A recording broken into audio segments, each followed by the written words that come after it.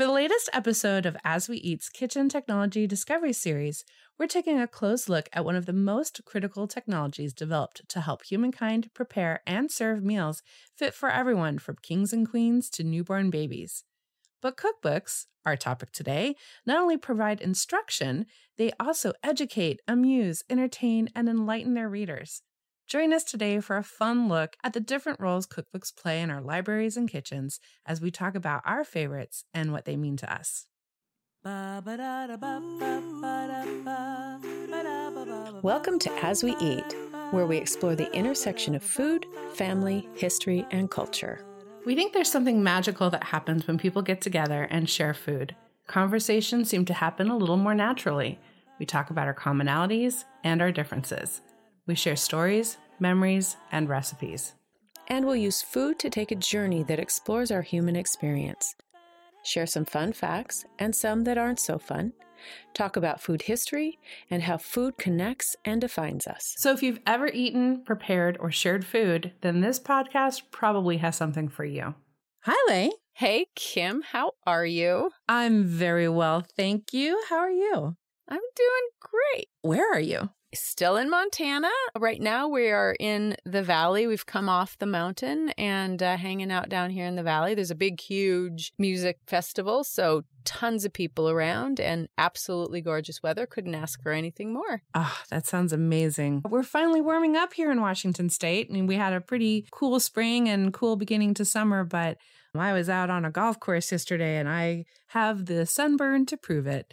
So I didn't apply nearly as much sunscreen as I should have, but that's okay. It's, I'll have a nice warm glow for the rest of the summer.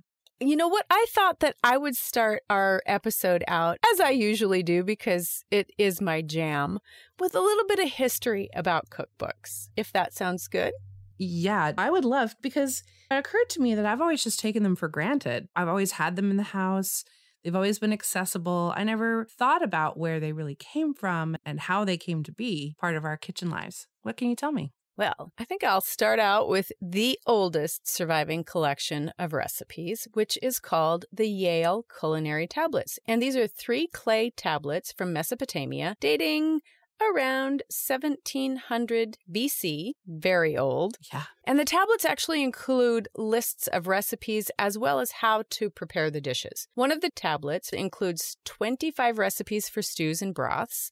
One of the stew recipes included is called a sick beige, and I hope I'm pronouncing that properly. Dan Jurafsky explains in his book, The Language of Food, A Linguist Reads the Menu, as it must have been amazingly delicious because it was a favorite of kings and concubines for at least 300 years and celebrated in story after story. The tablets also provide us with a sense that the presentation of the food was as important as the methods in which they were made. They describe these complex molds and utensils that were used to display the food creatively. The recipes included were likely made for Mesopotamian royalty and not the regular Meso population, which seems to be the case in more recent surviving historical cookbooks. The oldest surviving cookbook that could be classified as a cookbook by our modern standards, meaning it has paper pages, is by Apicius, the famous first-century epicure, who is described as the most gluttonous gorger of all spendthrifts, who established the view that the flamingo's tongue has a specially fine flavor. Yum. Wow. Yeah. So in his book, De Re Coquinaria, or On the Subject of Cooking, it's actually 10 books that are divided into categories that we would be familiar with as chapters in our modern cookbooks, like meats, vegetables, legumes, flamingos. Not really. But in all, there are 500 recipes focused mainly on dinner or supper that were served in Roman households. Again, likely the elite and royal. As a matter of fact, the 9th century editions of this cookbook are used in the Vatican in Rome. Wow. Moving on to the 8th and 9th century, we find Kitab al-Tavi, a cookbook that historians believe was written for Prince Saif al-Dawla for the purpose of refining the culture in his court. This is the oldest known Arab cookbook and includes cuisines from the Arabian Peninsula to Persia. So porridges sweetened with dates to stews associated with Iraqi cuisine. Now, much like the previous 3 books that I've listed, the Book of Saint Savi, written in the 1300s, gives us an extraordinary glimpse into the culture of the time it was written and published. In this case, the medieval culture. And I would go so far as to say it may even be a precursor to what we know now as community cookbooks. It appears that this book, like many medieval cookbooks, was compiled from several different manuscripts and even included input from some of the readers. This next cookbook moves from strictly food and preparations to how food affects us. I'm not even going to try and pronounce it, but it means essential knowledge for drinking and feasting, and it combines the Hippocratic and Chinese medicine traditions with Near Eastern cuisine, so essentially Mongolian cuisine. Wow. And again, it was a cookbook designed for royalty. The author was responsible for not only creating food that was delicious and exotic, but also healthy for the royals. Now, the first time that we see a cookbook written in English is in 1390, and it is in the form of curry. Now, it's important to note that curry, C-U-R-Y, in Middle English means cookery and not the curry dish that we probably associated with that as soon as I said it. This book is thought to have been written by the chefs of King Richard II. And while it states that the recipes are intended to teach a cook to make everyday dishes, the inclusion of ingredients like caraway, nutmeg, cardamom, ginger, and pepper, all very expensive spices at the time, as well as whale, crane, curlew, heron, seal, and porpoise, lead me to the assumption that this again was a cookbook not for the masses, but for the elite and royal. What? No flamingo? No flamingo in this one, sorry. Porpoises, though. So, as I mentioned, cookbooks were originally only fit for kings. They were truly symbols of social status. But with technology came larger audiences. We saw the introduction of the printing press in the mid-1500s, which made it viable to build audiences beyond the rich and famous. What followed were cookbooks that were marketed to these once marginalized populations. The titles of the cookbooks were explicit in their targeting of these less well-off readers, as in the example of Plain Cookery for the Working Classes, or The Art of Cookery Made Plain and Easy. Regardless of the titles, though, we were now seeing classes other than the elite and royal being represented in cookbooks. In the 1700s, we start to see housewives as a group being marketed to. Now, these aren't your thrifty housewives looking for time and financial hacks. These are gentle women responsible for large estates, which included the oversight of servants, directing cooking, brewing, baking, butter and cheese making, managing medicines for the household, and the dyeing of textiles. A great example of this is The English Housewife by Gervase Markham. Now, I want you to note that Gervase Markham is male. By the 1800s, with the emergence of middle class who wanted nothing more than to imitate the lifestyle of the rich and famous, publishers saw that it was a woman's insight into running a household with fewer servants that would make the cookbooks more appealing. So we start to see female authors rework some of the earlier cookbooks to include simplification of dishes, substitution of less expensive ingredients, and at the same time providing a lot more detail into the methods of preparation specifically suited to their means. Now, with literacy rates skyrocketing in the 19th century, especially in Northern and Western Europe and the United States, as well as higher income levels, more opportunities were created for the cookbook industry. Titles now start to include phrases like for all households, for everybody, for all classes. These subtitles may have seemed to be more inclusive, but it still really boiled down to the price of the publication and the types of ingredients that were used in the dishes that dictated the strata for which these were created. By the 20th century, group identification was largely dropped from titles, and even recipe names that indicated status were modified. Henry Notaker gives a great example of this in an article written for The Atlantic. Quote, in an 1897 Norwegian cookbook, one dish was called Poor Man's Roast Goose. Since goose was an expensive food, the recipe suggested using the more cheaply available liver, larded, and prepared as roast goose. In the 1911 edition of the book, however, the dish was simply called liver roasted as fowl. That's fascinating. With an abundance of food, the second half of the 20th century saw an explosion in cookbook publications. Names like Irma Bombeck, Betty Crocker, and Julia Child begin to provide personalities and identities that empathize with the cook, who bring a human component to cooking and cookbooks. Gosh, that's fascinating. You know, you're bringing up some really important points and stuff that I'm going to want us to continue to touch on as we have this conversation. The idea of cookbooks as marketing of a lifestyle, especially. So I want to take us back for a minute to remember episode 36. We had that Feminism at the Kitchen Counter episode where we were digesting, some pun intended there, the fabulous essays from Betty Crocker to Feminist Food Studies, Critical Perspectives on Women in Food. And that was edited by Arlene Vosky-Avakian and Barbara Haber. And there was a section on reading recipes and cookbooks as creative expressions that sparked some really great conversation about how cookbooks transcend instruction and instead serve or additionally serve as culinary memoir, autobiography, or ethnographic view of personal experiences within different food ways. From that book overall, there was an essay by historian Nancy Harmon Jenkins that really resonated with me, and it caused me to start to examine the content of my own cookbook library, to look at it as, well, who does this collection belong to, and what does it actually say about me? Now, she writes, quote, cookbooks can tell us much about the food of past times, but the views they present of historic kitchens and of women's roles therein are necessarily limited. Cookbooks are prescriptive rather than descriptive, describing not so much what people actually ate, what women actually cooked, as what the authors hoped they would eat and cook, end quote. After reading that passage by Nancy Jenkins, it really made me think that there's another part and party to that conversation.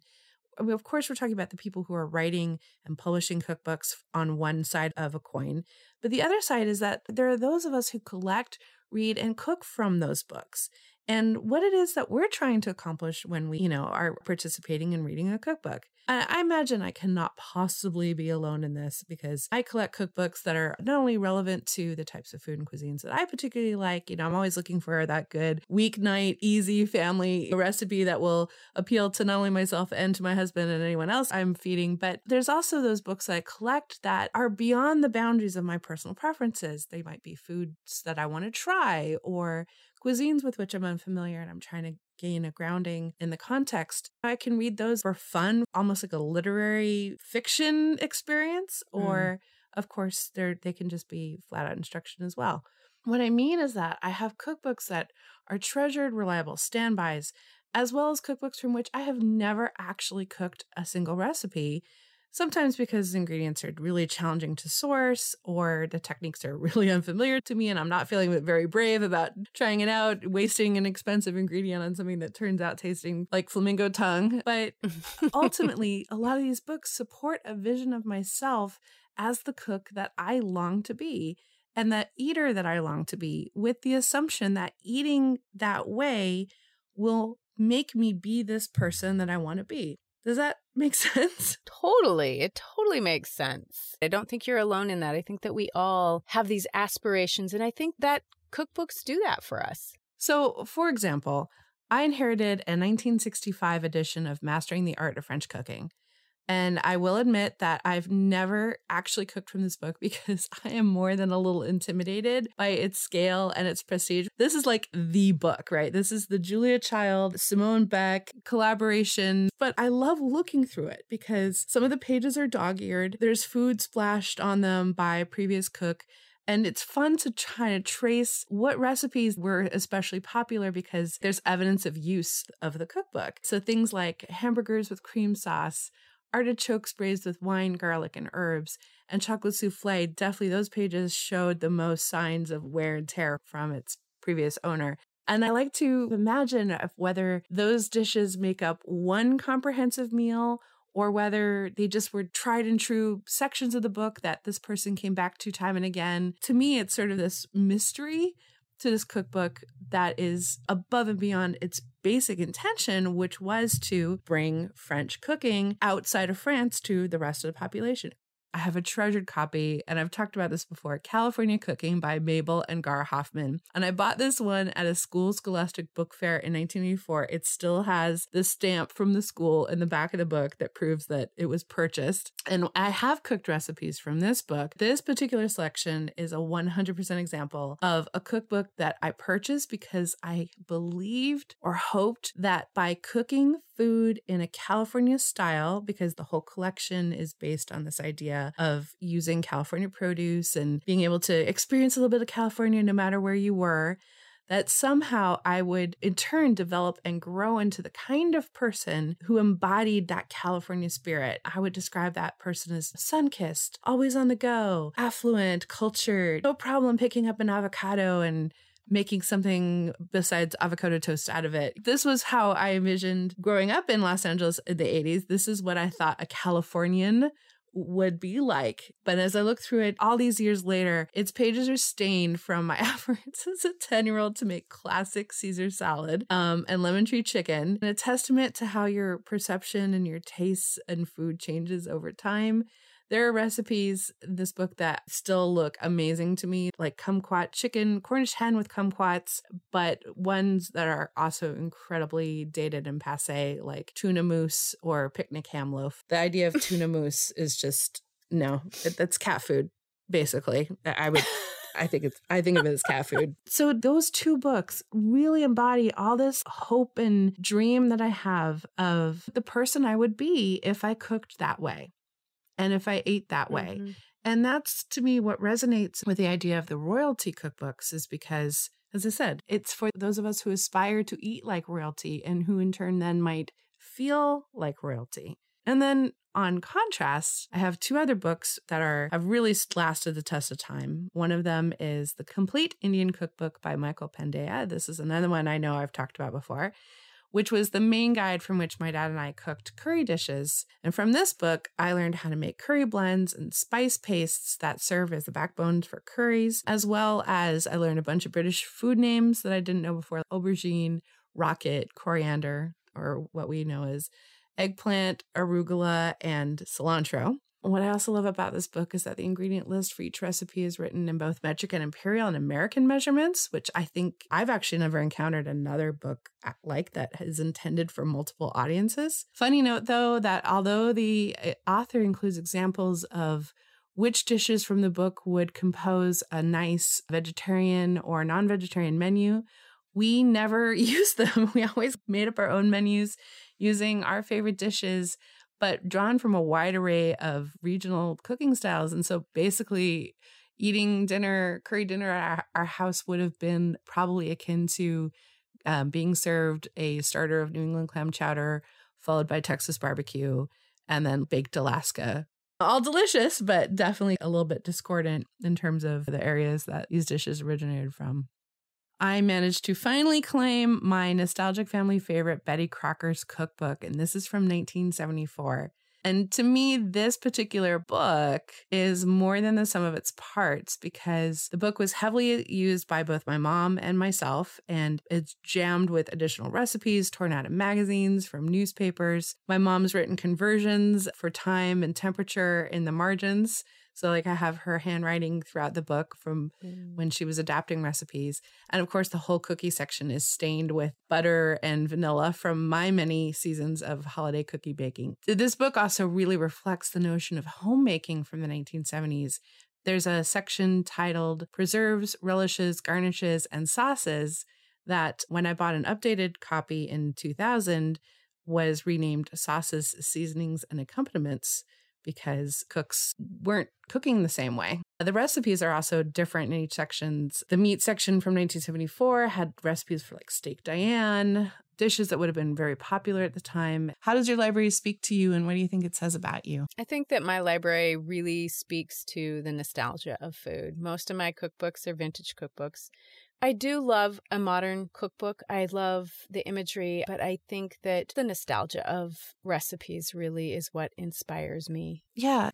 Especially when I read a recipe that I know came from my grandmother or my grandfather, or even ones from my mom or my dad, I do feel that moment of connection between us all. There is that thread that exists between anybody who cooks from the same book as somebody else, where you have that sort of sense of belonging. And that's why I think cookbooks have been such big parts of community building. We talked about it with the suffragettes. We talked about it with the African American community. You start to feel these threads come together about what a community is based on how they eat, as well as here's a way of cooking and eating that can help you be either a different person or more of the person that you already are. I think we all still use recipes and cookbooks that affirm our diets, but at the same time, I definitely have books in my collection that are foods that I intend to eat, that I'm aspiring to eat a certain way. And of course, this California cooking book, tuna mousse aside, it still speaks to me all these years later. I still want to cook and eat like this. I still want that sunny barbecue afternoon where I'm flipping veggies and teriyaki pinwheel chicken skewers. And I'm trying to remember what else is in this book that has always fascinated me. Fruit tarts. So as we wrap up, it's pretty obvious to me that we're going to need to keep talking about cookbooks because we have barely cracked the cover on this topic. Again, some pun intended there. And so I think that's something we're definitely going to have to look forward to in our next season of As We Eat. But as we conclude this episode today, I want to talk for a minute about the changing face of cookbook literature. And of course, we know that the internet disrupted the major tenets of publishing, and this is across the board. But the social media and blog revolution of the early 2000s created both the technology and the accompanying cultural moment where creators found space to share all manners of thoughts, experiences, and the artifacts of their lives, including a record of what they ate and what they wanted to eat. Food magazines and companies took advantage of this new technology to produce published food writing and content, complete with gorgeous, lush food imagery, to attract new audiences. And ultimately, we figured out how to monetize curiosity and the basic desire to find a way to make great tasting food. So in this space, some have argued that cookbooks as we traditionally view them is a dying art, as in, why buy a cookbook when you can just find a recipe online? And while they're not wrong, I would like to actually argue that we're simply in a new era of food culture where food writing and instruction is finding its new forms and methods of expression. One of my newer additions to my cookbook collection is a really curious title called Japanese Cooking with Manga. This is by the Gourmand Gohan team. The entire book is this neat hybrid of a traditional cookbook with recipes that have head notes, an ingredient list, and technique, but it's paired with a graphic novel style where the technique is illustrated graphically. So you literally can watch how this recipe is meant to come together in a very graphic way. So of course, there are more innovations coming to how we share recipes.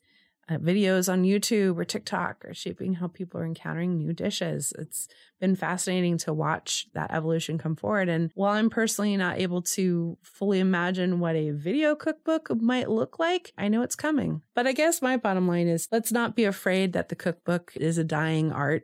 I don't think that's necessarily true. I mean, look how far we've come from the cookbooks of the 14th century or even much further back to where we are now. They're both wildly different, and yet at the end of the day, they all still do the same thing, help bring awareness to dishes that we might like to eat. It's good stuff. Exactly. I totally agree. I think that you're right. I think that the internet probably will be something more of an addition to the way that we share recipes and not necessarily replace a printed cookbook. I really don't. I really hope not anyway.